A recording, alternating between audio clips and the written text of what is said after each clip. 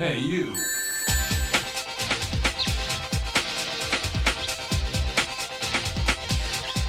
be this good, thanks, Sega. Hello and welcome to another episode of the Sega Guys, brought to you as always by myself, James, aka at the SegaHolic, and my partner in crime, Dan, aka Swooper_D on Twitter. How you doing, Dan?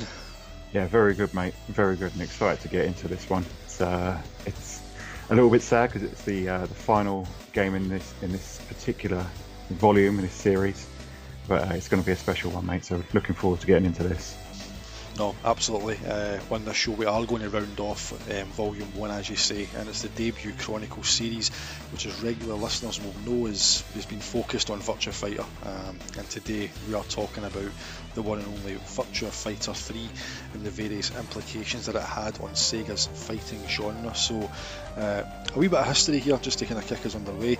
It's the final home version of Virtua Fighter to appear on Sega hardware, as you said. You know, get the violin out. It's sad time.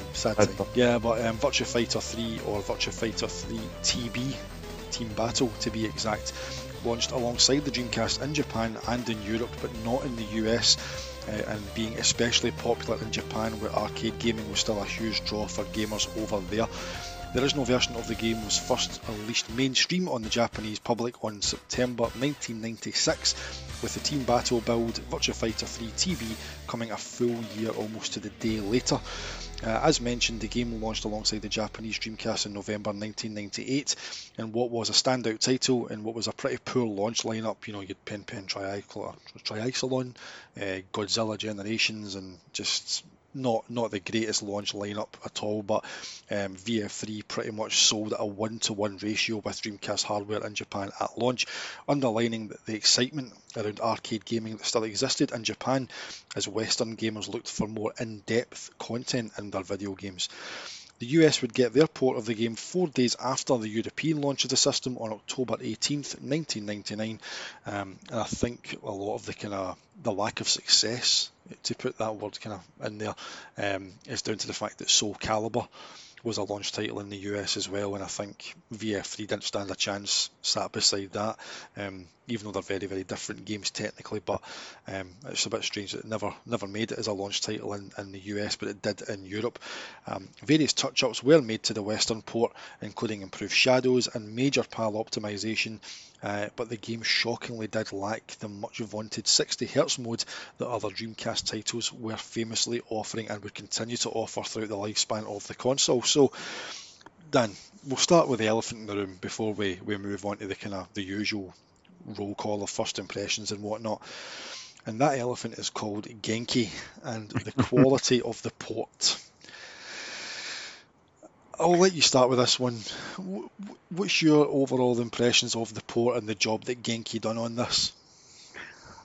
So as far as the Dreamcast port's concerned, I never really... I mean, when I first bought the game, I bought the Japanese version. I actually bought it... I didn't buy it with my Dreamcast. I bought it a couple of months after, but I had it before Soul Calibur. I think at the time I hadn't even thought of Soul Calibur. I knew it was coming, but it was just like I wanted Virtua Fighter. That was my focus. When I got my hands on it, I didn't really notice that many differences to the arcade. Unlike the other Virtua Fighter game, I think I played Virtua Fighter 1 a fair bit in the arcade. As we said, Virtua Fighter 2, I didn't pay as much because I didn't see it in as many arcades. But Virtua Fighter 3 was in the arcade a while before it actually got a port. And I remember picking up the Dreamcast version from CEX at the time, an import version, back when they did imports. And to me, it seemed arcade perfect. I know there's a few videos and a few deep dives where people pick at every sort of color difference and everything like that. But for me, and I'm playing it recently, I'm playing it in the last few weeks in the lead up to this episode, I really don't see that much of a difference. It's a gorgeous looking game still. You know, we'll probably talk about our first impressions of the arcade game shortly, but to me, this is when we moved out of that sort of experimental 3D phase. You know, Virtua Fighter 1 and Virtua Fighter 2. Virtua Fighter 1 was the new 3D was becoming mainstream. Virtua Fighter 2 was fine-tuning it in that 32-bit generation where the Saturn and PlayStation were kind of exploring how 3D games should really be. Virtua Fighter 3 is a game that really wouldn't look out of place on a modern console. I mean, it really wouldn't. If you made it HD, All the textures and everything, it looks clean as a whistle, and so does the Dreamcast one over VGA. And yeah, I'm sure there are differences, but only if you've got a keen eye. To me, I thought, given the struggles that Genki did, they had to get it ready for launch. You mentioned the launch lineup. It wasn't particularly strong with Pen and Godzilla. I know Sonic Adventure was meant to be a launch game, and that obviously was delayed by a couple of weeks. So Virtua Fighter 3 had to carry the can, and you only have to look at the sales that it was selling 1-to-1 with the Dreamcast to see how important it was. Genki had a real task on their hands to bring it to the Dreamcast in what I think it was 8 or 9 months. Really short amount of time. I mean, you're right. It does. It still looks absolutely stunning to this day. If you hook it up, your Dreamcast up, your VGA especially, it looks absolutely brilliant. If you put it through like a Model 3 emulator on a PC and crank it up, it looks. I mean, I've watched videos online of it and it looks absolutely superb. But the port is, you really need to be a nitpicking sod. Yeah. To knock. I mean, okay, if you want to use the term arcade perfect, right, then yes, the textures maybe aren't as good, and there's not as many polygons making up the fighters, but come on, there is a video as well. There's a channel, I forget the name of it, and they do these kind of side by side with a lot of kind of various games, and it's mainly Sega games, and it's like the arcade and the Saturn or Dreamcast versions. And I'm sitting there, I've put it on I've streamed YouTube to my TV, and I've watched it in HD, and I'm sitting there looking at it going, these two windows, the games are running side by side, I don't see a difference. Yeah. It's as you said, you need to have a really, and to call it keen is one thing, maybe anally retentive is the other one, right? But it really is, you need to be nitpicking. It is. I see some people. I was looking at some forums a couple of weeks ago, I think it must have been, and it was around this news article around people still playing Virtua Fighter 3 in arcades today. And someone said, "Why is it called the Black Sheep?" And I think the second or third comment was, "Because the Dreamcast port is garbage." I'm thinking, garbage. The game's playing. I know the game's playing at 60 frames per second. In terms of how it plays, it's almost arcade perfect. I know some people say that there's a slight difference in the timing and the combos compared to the arcade version, but if you're coming straight from the arcade, I don't think you'll know the difference. If you're comparing them side by side, I know that you get certain people that I would agree with you are anally retentive, pointing out these very, very bad, maybe aliasing effects, but they're zooming right in on the picture, looking at these polygons that you wouldn't see in motion. The game moves so quick. So yeah, I think it's extremely unfair to say that it was a bad port, given the time that Genki had with it, and how advanced the Model 3 board was. I mean, it's the first ever port of a Model 3 game as well. How advanced that hardware back in 1996 or even 1998. The first port of a game like that, and they managed to get it running as smooth as it does. It's something to be applauded rather than condemned.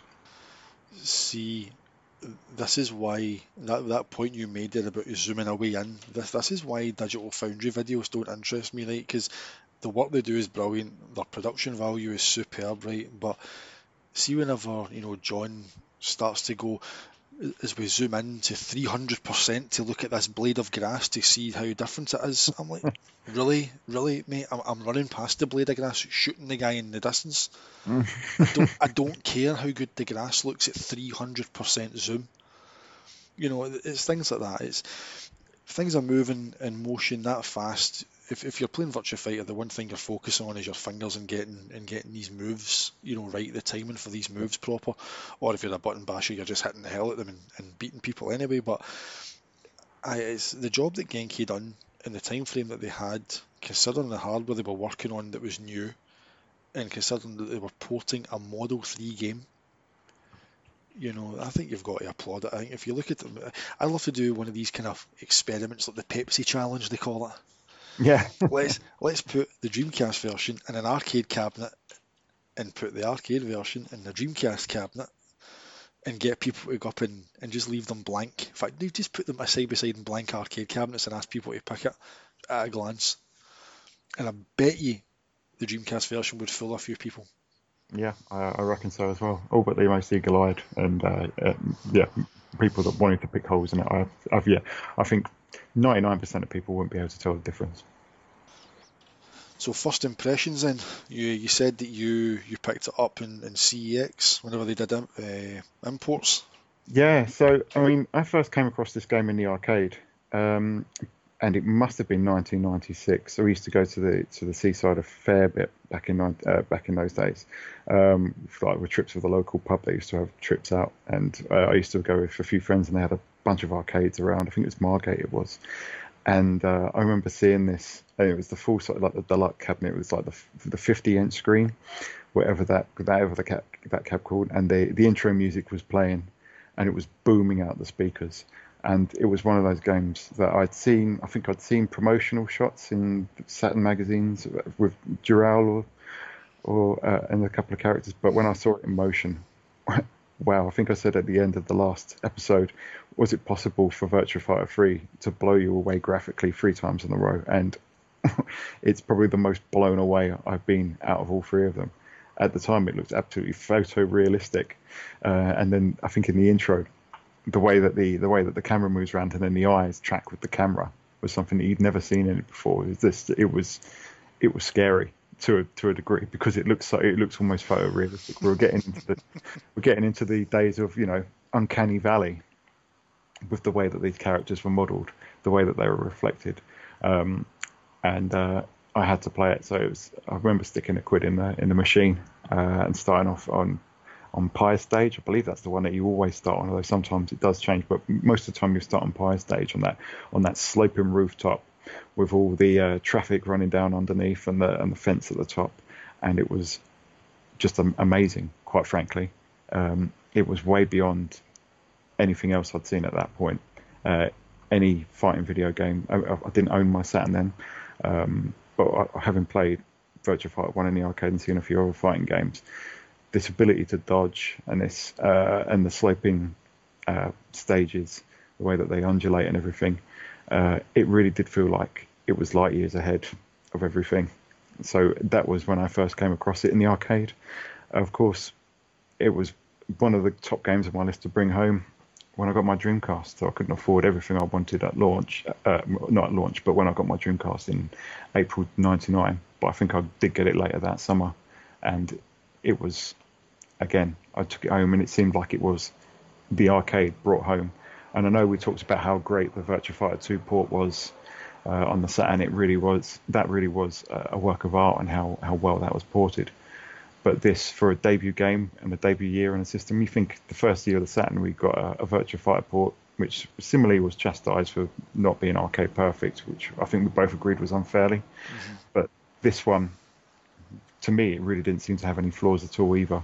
And it felt like we really were, because I didn't think the Dreamcast could really do it justice. You think about the Dreamcast, even when you and I imported it, before the US and before the Western launch, it was a £200 console, porting games from a £15,000 arcade board.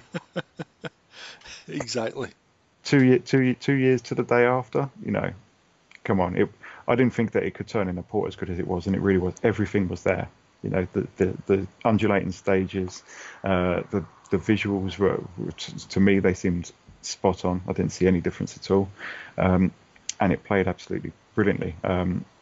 Obviously, the Dreamcast controller wasn't quite ideal for fighting games, but that was the only criticism that I could level at it at the time. I spent hours and hours on it. That took up most of my gaming time throughout that summer after the initial wave of games that I bought. I'd never played it in arcade. I've never seen a Virtua Fighter 3 arcade machine. So right. my only kind of build up to it was pretty much the same you mentioned at their Sega Saturn magazine, that issue with Dural on the cover, and the kind of screenshots that you were seeing on there. But it was a game that I got with my Dreamcast whenever I imported it. That was my bundle from the local indie. So it was the Dreamcast, a step down in VF3, and I can't remember the exact amount. Stupid money anyway.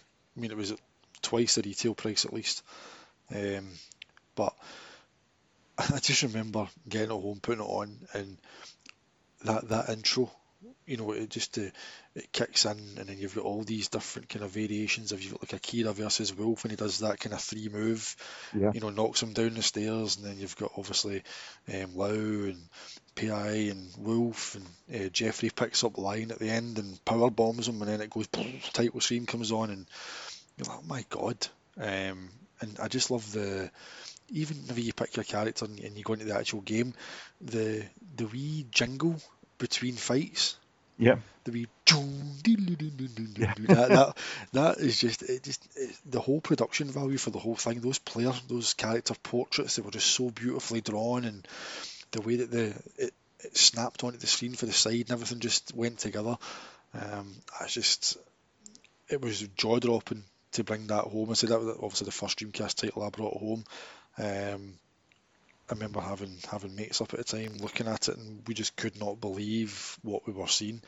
Yeah. And you were coming from, the PS1 and the Saturn that were, sitting there, and as brilliant as the games were, especially on the Saturn and the ports that we were getting on the Saturn, but this just looked light years ahead, visually, and even in an audio term as well, even though you had moved up again from, Mega Drive to Saturn, going to CD and getting more channels, more audio channels, better quality audio, but, going up to Dreamcast again, it was just, the whole package was just absolutely, stunning, and like you, I put so many hours into that game with the one character. Yeah. Because I still haven't picked anyone else but Akira to this day. But I just, that whole thing, that I like the fact that 9 times out of 10 you'll always start on Pi's stage, because I think the dramatic slope of her stage, I think the fact that they present you with that straight away, I think that's almost as if to kind of shock you into, oh shit, this is different. That's it. I You mean, know, it's straight away you're greeted by the first stage, and it's completely different to what you've been used to. yeah, that's it. It shows you straight away that this isn't just, fighting on a flat arena anymore. That you've got a really, it's almost the closest you are to an actual Street Fighter, isn't it? Because every other fighting game seems to take place on a flat arena, whereas this actually takes place on streets and rooftops, and it really just brings you in straight away, doesn't it? It's like, here you go, this is what you're going to have to deal with. This one, because Pie Stage is interesting, because you look at all the other stages like Lion Stage and Sarah Stage, they're all flat somewhere, whereas Pie Stage is straight down, and you're starting. Well, I think you're starting on the sloping side, aren't you? Mm-hmm. So you're already up against it. So it's a sink or swim moment for certain, whether you're going to get on with the undulations in that game. But it's a great way of teaching you how to deal with it from the first stage. Mm-hmm. So I mean, the team battle aspect of it. Obviously, the main thing that brought to the table was the team battle mode. Pick a team, fight off against each other, elimination kind of style. And the major kind of gameplay changes, as we mentioned, was obviously the stage elevations, but not just that as well. Variable ring sizes. The last two games have all had the same stages, all the same dimensions. A ring out was a ring out regardless. The background looked different, but the ring that you fought in was the same size regardless of where you fought. But this was like, the island for Jeffrey, Lion Stage, as we mentioned, is a kind of little narrow kind of stage almost with steps either side. So you've got either side, that's the steps that go up to left and right. You've got Ao's stage, which is, got the snow and the river flowing through it, and a kind of little drop off a cliff and things like that. So the sumo ring for Taka Arashi as well. So many different variables, not just in terms of the geometry of the stage, but the size of the ring. Yeah. So much for you to get used to, and so many curveballs. And obviously the way that your character stands and their stance, and the way that their moves hit or don't hit, and the way they can be dodged, that all matters depending on what the surface is like. So if you're trying to punch someone with a straight punch, but you're standing on at the top of a flight of steps, you're going to miss. So it's a bunch of stuff that you have to get used to. And you've got, Jeffrey's stage is kind of bonkers, because there's ring outs. It's not even straight edged. There's edges to the ring all the way. It's like a proper island, isn't it? You don't have just like a corner surface or anything like that. It's just you fall in a drink and you've lost. So I love that about this game. It's a bunch of all the unknown variables in there. I mean, normally when you choose a stage, it's literally just a backdrop, whereas this was a different challenge depending on what stage you chose. I mean, Shun's stage as well, the floating rafts, and Yeah, they actually they change. Obviously, the weight of the character affects the how far they sink, and they bob up and down. So like with Akira, if you do his double kick, whenever you land, obviously the rafts all move. yeah, It's just absolutely brilliant the changes they brought in there. But the main gameplay mechanic change was the introduction of the dodge button, a fourth button added to Virtua Fighter. yeah. To finally bring the 3D fighting genre into full 3D, and I believe it was the first game to actually do anything quite like it, wasn't it? I know there were other.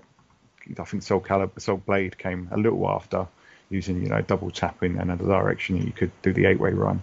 But I think this was the very first instance where you weren't just fighting on a 2D plane and then your moves would move you in the 3 dimensions, but this was actually adding that extra dimension to movement as well. So that was thinking outside the box and expanding on Virtua Fighter 2 in ways that in ways that I think people hadn't previously thought of. And it was funny because whenever I play VF3, because I don't know if I'm just kind of programmed through 1 and 2, but I still don't use the dodge button as much as I should. No, I'm the same. I'm exactly the same.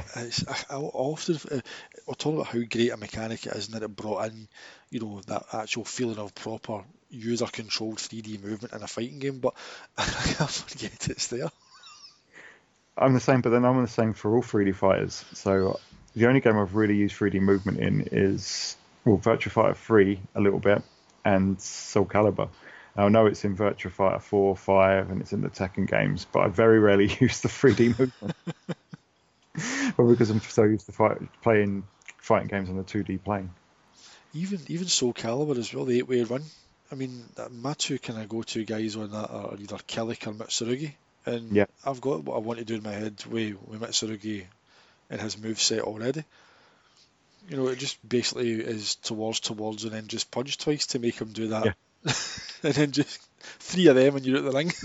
yeah. I don't need to run round you. I'll just knock you at the ring.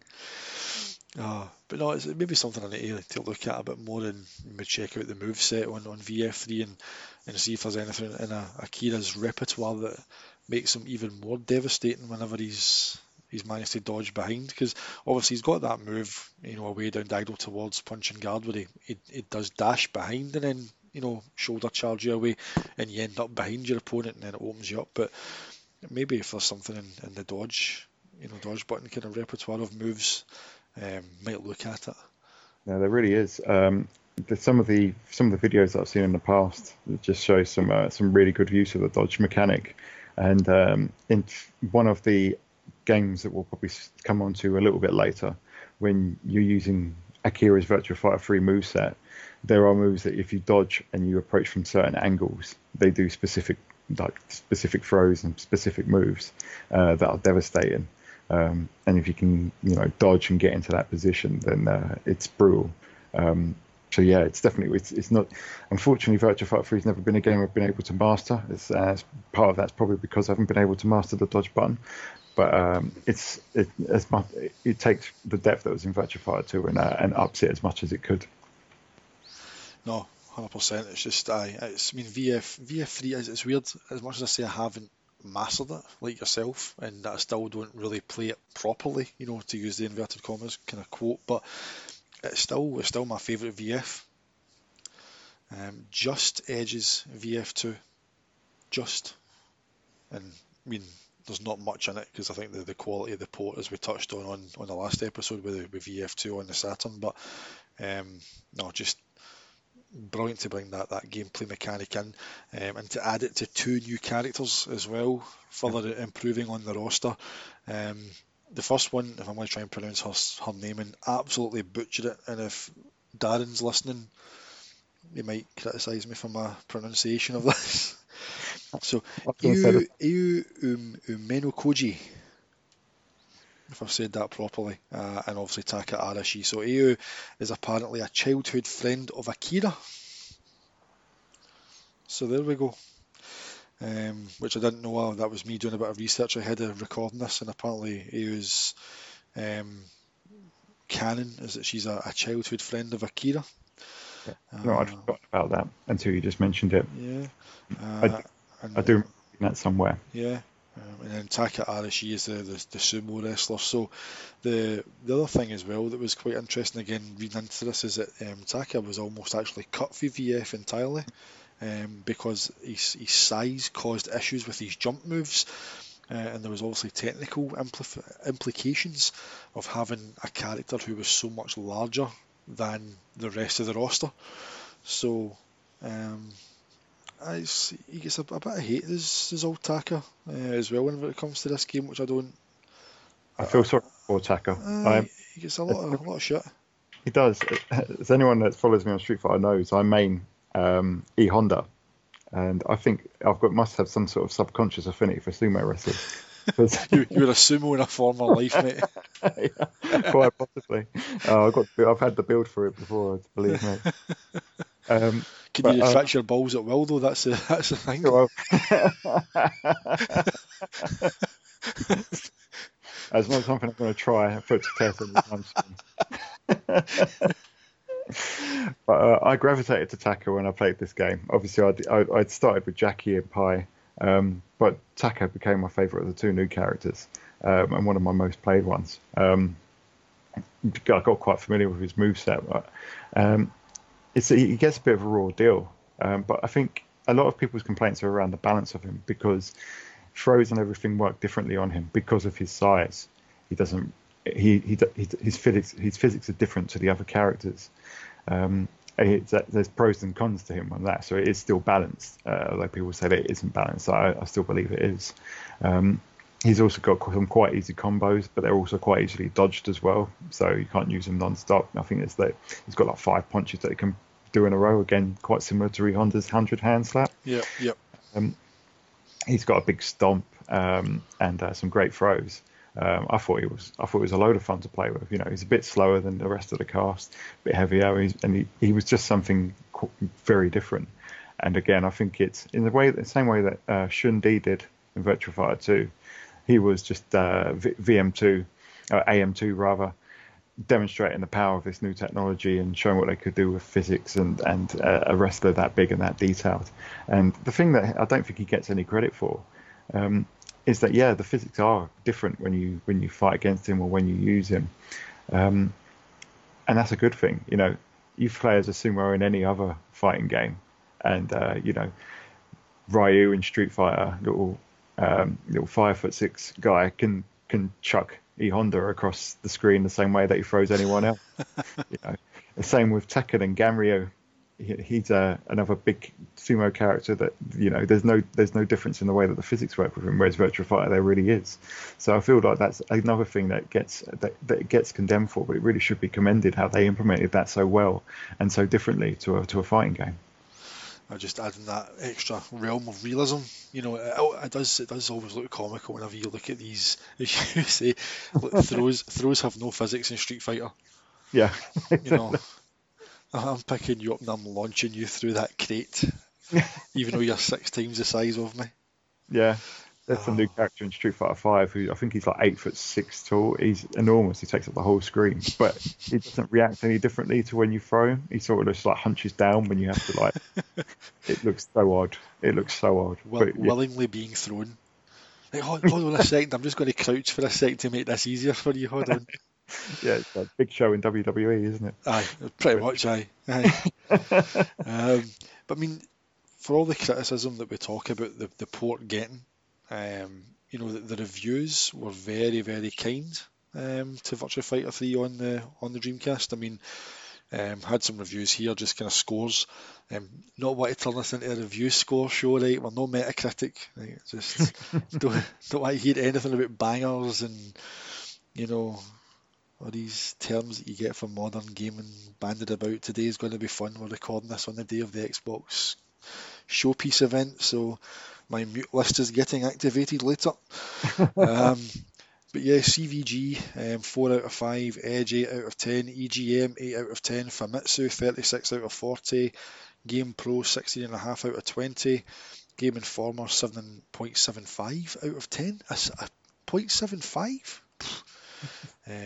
GameSpot 8.2, GameSpy 8, IGN 8.7, and Dreamcast Magazine 93%. But just kind of looking at the Edge review, there was a quote that I pulled, just a kind of paragraph of it, so I kind of read that out now because it does kind of sums it up quite nice. So they said 8 out of 10, bouts take place atop sloping downtown rooftops and on flights of steps, and in the lapping waters of a desert island and on the Great Wall of China. But Virtua Fighter has grown into a highly technical game since the inception of the series in 1993, resulting in the uneven flows of the third game affecting the movement and attacks of the characters. Where once Tekken's approachable one button for each limb system seemed the way forward for the genre, it limits interaction in a true three-dimensional space. VF's alternative with buttons for punch, kick, defend and dodge, while perhaps not offering the same scope for multiple attack movements, allows you to control the characters with unrivaled grace. I would say that grace is still unrivaled today. Mm-hmm. I mean, for the series as a whole, but for Virtua Fighter 3 in particular, I know Virtua Fighter 4 and Virtua Fighter 5 both dropped the dodge button, and they now rely on a similar setup to like the Tekken and Soul Calibur series, where you double tap a direction or you move in a direction. The commands for jump and crouch and moving a 3D is kind of meshed together. But it made sense for me, Virtua Fighter was different because you didn't hold back to block. You didn't use the control stick to block, so you had a separate button for block. And to dodge, it made sense for that to be a separate button as well, rather than something, controlled by the stick. So yeah, that always made sense to me. And it once you've got used to the 4-button setup, it's a balletic game to behold, really, isn't it? It's a beauty to watch, especially when you're watching some of the competitiveness from the fighting scene in Japan. Aye, I mean, for as good as you think you might be at it, if you can string maybe 4 or 5 moves together that you might use. I mean, I've got maybe 5 or 6 moves with Akira that I can kind of go to and recall from memory, but that's nothing compared to what these guys, especially the kind of the Japanese pro players. You watch videos on YouTube of these guys, these competitive guys playing this, and it's the speed that they attack at and the range that they've got is just frightening. It is absolutely frightening. It shows how big this game was. I mean, obviously it sold 1-to-1 with the Dreamcast in Japan. Famitsu gave it a very good score. I think it's 9 out of 10 from all 4 reviewers. Mm-hmm.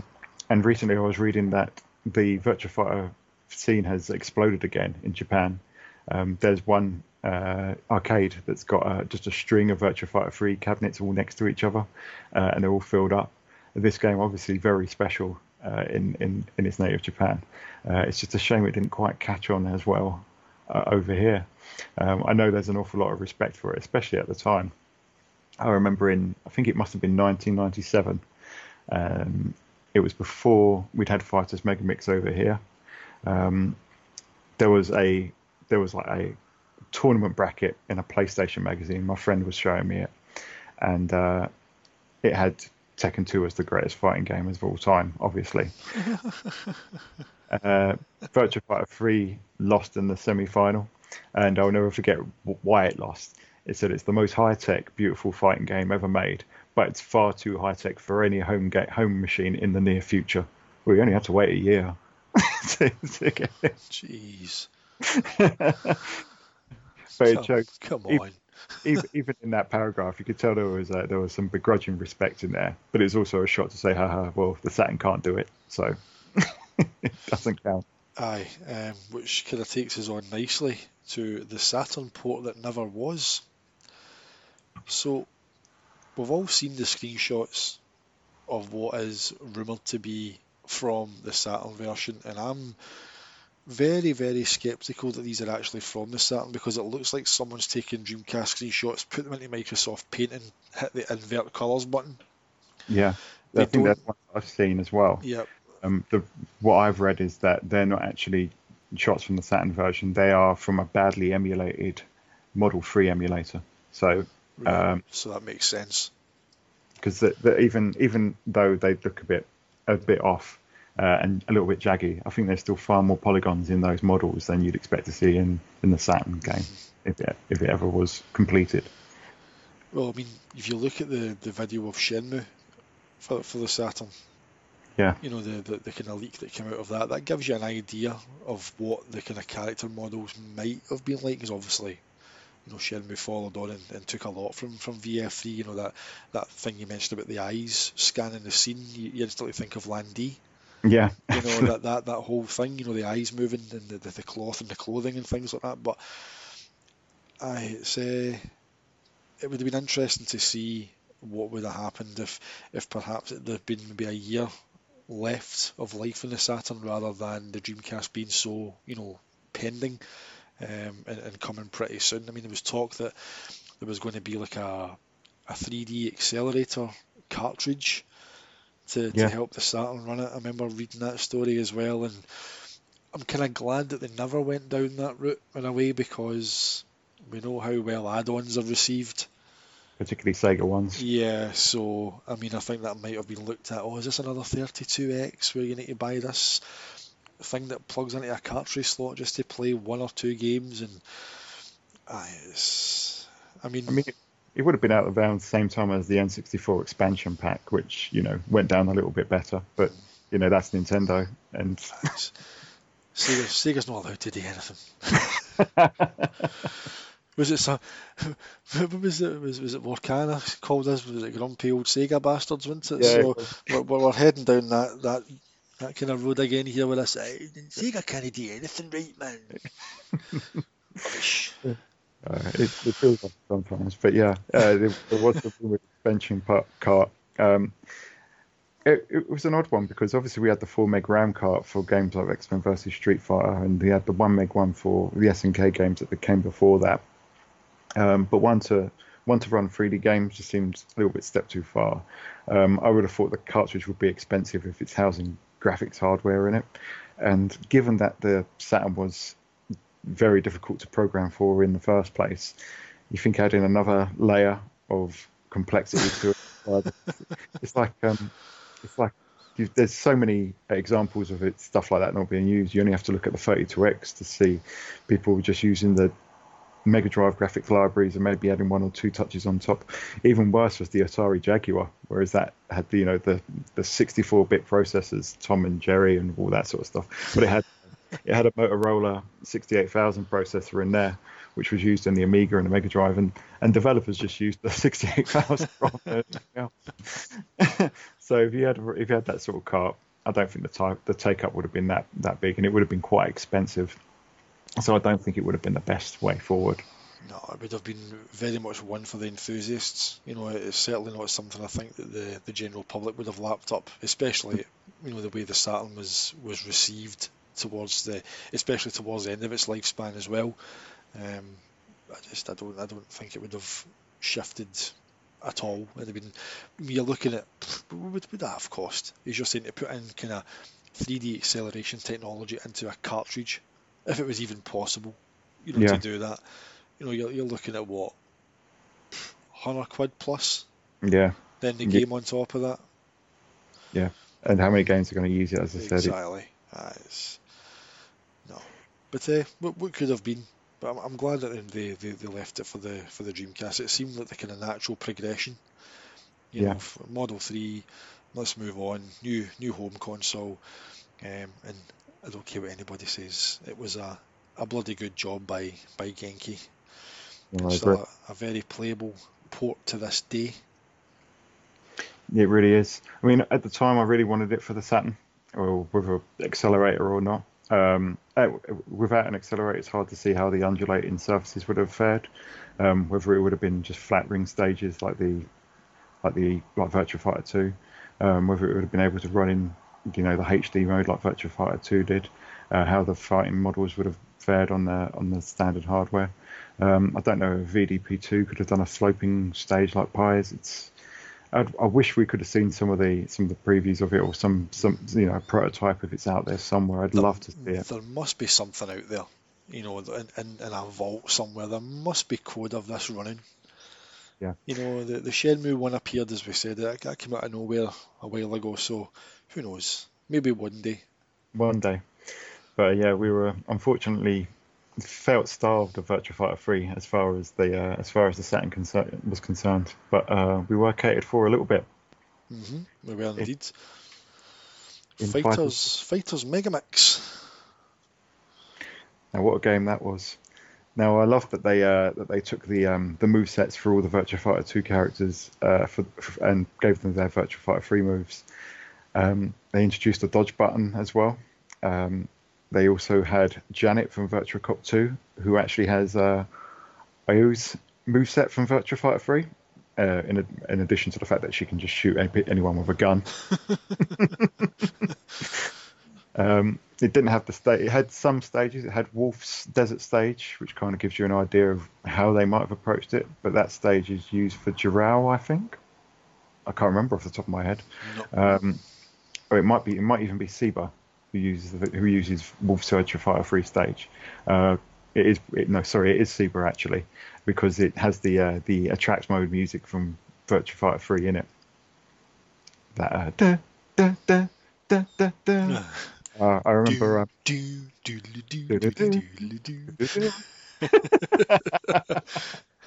It's so epic. I used to play the stage just for that theme tune. Oh man.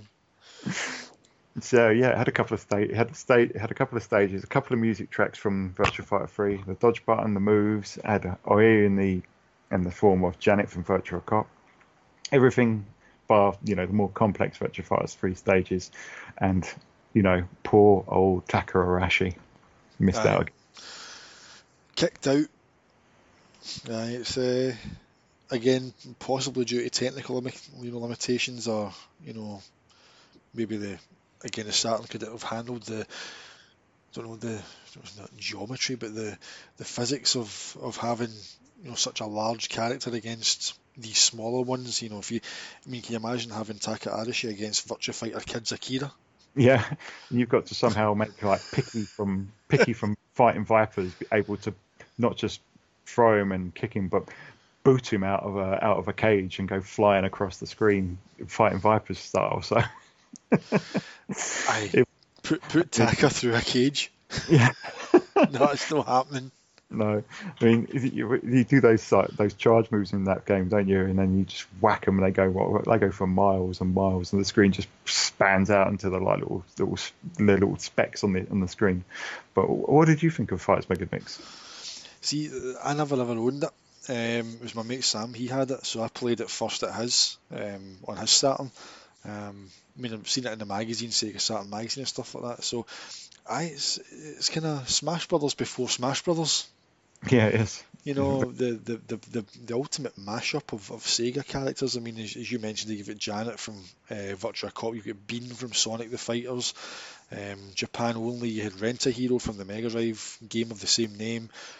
Seba, as you mentioned, who was cut from VF1. There's VF Kids Akira and Sarah, the Hornet car from Daytona. The funniest unlockable character, and I had no idea that this was a thing until I was doing a bit of research into this. If you put 84 hours into the game, you can fight as the AM2 logo's palm tree. Yeah, I unlocked the palm tree. The one thing I didn't unlock, I think I only unlocked it once, was Mr. Meat. I don't know if you've seen that. That's a hidden character. Mr. Meat? Yeah, you had to turn your console off and on 100 times, or start my Fighters Megamix 100 times. And I thought by doing that I'd be damaging if I was hammering it off and on constantly, I'd damage my system. But he was just literally just a slab of meat on a bone with with gloves and shoes floating around him. It's like the Paper Army advert. He hasn't even got arms, legs, or a face. It's just. Fighters Megamix. He's a bit of an animal. Yeah.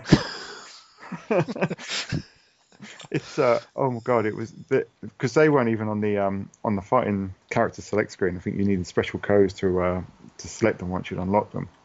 But it was kind of Sega trying to move towards that sort of that load of content perspective that Sony was doing at the time. Aye.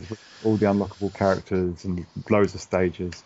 They didn't have character-specific endings, but the various courses all had endings. I loved it at the time. I still do like playing it now and again, and it is quite impulsive or compulsive to unlock all the characters and everything else. It plays really well. Does it play as good as Virtua Fighter? I don't think so. I think it's a little bit more, just slightly more clunky. Just the crossover with Fighting Vipers and Virtua Fighter doesn't quite gel. I think it's not a perfectly plain fighting game. It wasn't a replacement for Virtua Fighter 3, I don't think, but it certainly did give you a very good taste of what Virtua Fighter 3 could offer, albeit in a slightly modified sort of gameplay arena.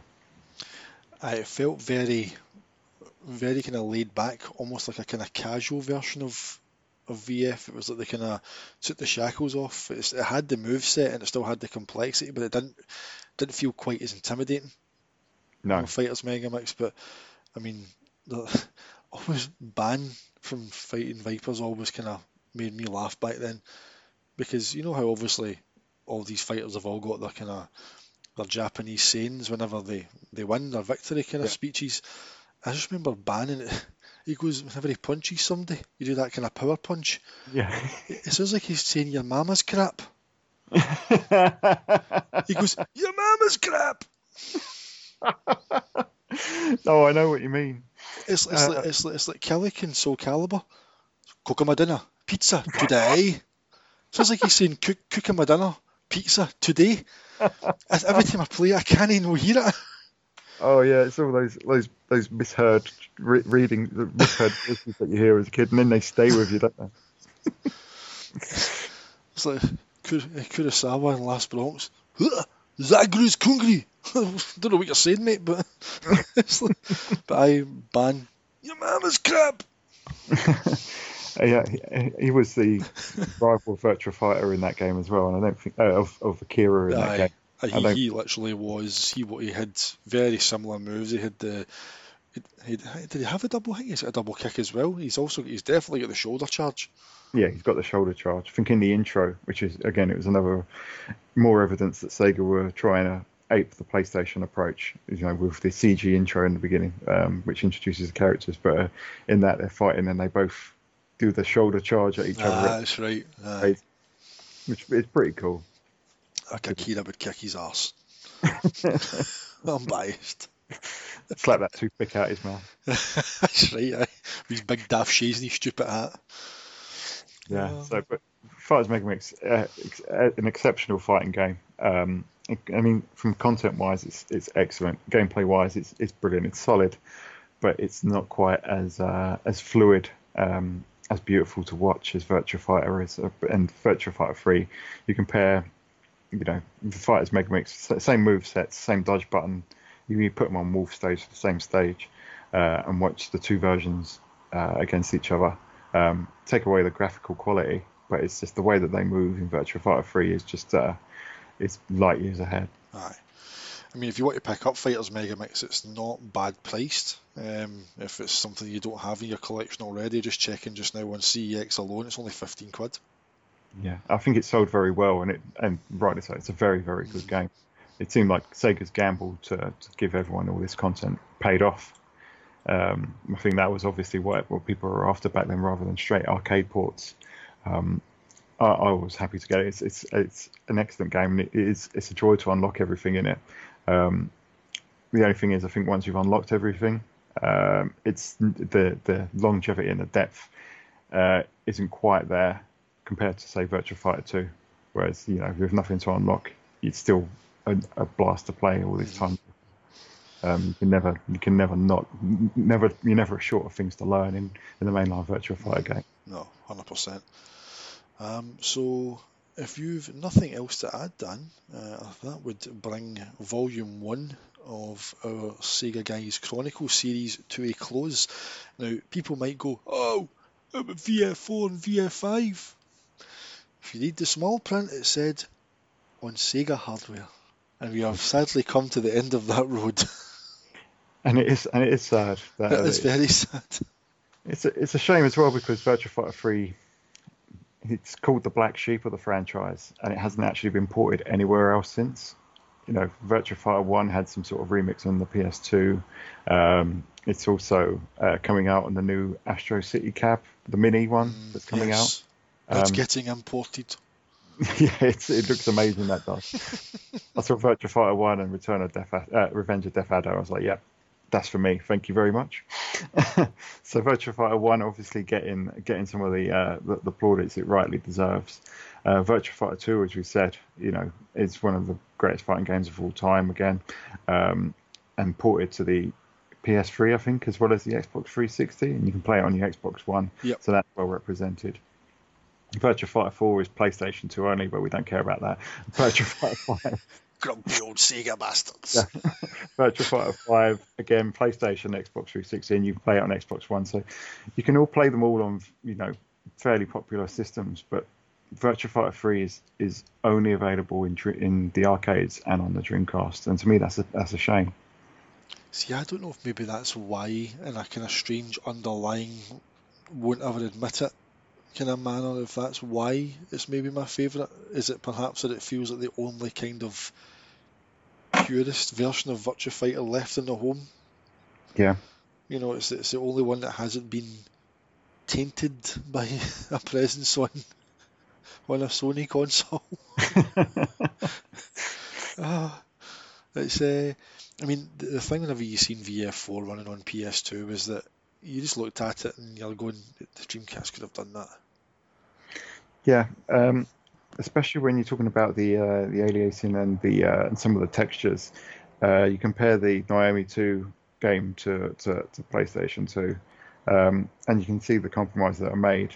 And you think some of those compromises, yeah, they would have stuck on Dreamcast, but other ones, I think it would have looked better on Dreamcast. I really do, because the Dreamcast had more in common with Naomi, and it was able to produce the sort of effects. I mean, the PlayStation 2 version, I do love Virtua Fighter 4. It's a great game, but it's so dark compared to the arcade and compared to the others in the series. It really did feel like it felt like and looked like Virtua Fighter for the PlayStation generation. Yeah, no, it does. I know you talk about the kind of palette, and a lot of the kind of PS2 games that were ported over, the Dreamcast games that were ported over to PS2, I should say, like Crazy Taxi, especially that the colour palette is all wrong on it. Yeah. You know, and that anti-aliasing issue. I mean, look at Dead or Alive 2. Yeah, again, that's another example. You know, Jaggy City on PS2, smooth as butter on Dreamcast. Yeah, and maybe the Dreamcast version of Virtua Fighter 4 may have had less polygons, but I think it would have looked the sharper of the two, just because of the way that, especially if you plug your Dreamcast through a VGA, I think it would have looked stunning. So it's a shame that Sega had long abandoned the Dreamcast before that could have become a reality. What could have been? What could have been? But Virtua Fighter 4 and 5, very, very good games in their various forms. I quite like Final Showdown. Virtua Fighter 5 is one of my top 10 fighting games of all time. But there's something about Virtua Fighter 3 that makes it extra special. Just because it was the last Sega made arcade game on, you know, bona fide Sega Model 3 hardware ported to a Sega console. It is just pure Sega, and one of the very last examples of that, unfortunately. No, 100%. So that wraps up Chronicles Volume 1. Get involved, guys. Reach out to us on Twitter. What are your thoughts on Virtua Fighter 3? Did you enjoy it? Did you play it on the Dreamcast? Did you play it in the arcade? Let us know your memories and favourite thoughts on Virtua Fighter 3. You can reach out to us on Twitter at SegaGuys. You can get myself at the Segaholic, and you can get Dan at Swooper_D. The next Chronicle series we're going to work on will focus on Sega Rally. So there's going to be loads of singing in that one. Absolutely. Oh, I'm going to sing the whole damn soundtrack. And obviously the Saturn at 25 episode that we done, just the previous one there, going down an absolute storm as well. So just want to add some thanks on there as well for the those that have shared it and listened to it and tuned in, and it's our most successful episode yet. It's also our longest one yet. So thank you very much to everybody who has tuned in and has enjoyed that episode also. Yeah, I just want to echo that. I think when we started this, I don't think we expected to see the response that we've had, and we've been absolutely blown away and humbled by everyone and all the kind words and comments. Just listen to a pair of grumpy old Sega guys over their memories of their favourite gaming company. So thank you, everyone, for all the kind words and the support for all of this. It's really appreciated. Absolutely 100% echo everything you've said there, mate. And as I said, the kind of chemistry that you and I have got, people would never have realised, I think, that the first time we ever spoke was recording that first episode. Yeah. So there you go. But it's great fun, loving every minute of it. I'm just glad I found a fellow grumpy old Sega pal to sound off with. Indeed, likewise. Fortunately, there's a few of us out there still. Aye, there's more of us than we know. You don't have to hide anymore. Come forward. It's okay. Start up a Sega Guys membership. You too can have your Sega Grumpy Bastard t-shirt. That's maybe something to look into, actually. No, going off on a tangent. Just want to say once again, thank you very, very much, and we will catch you in the next one. Cheers, guys. Cheers, guys. Bye.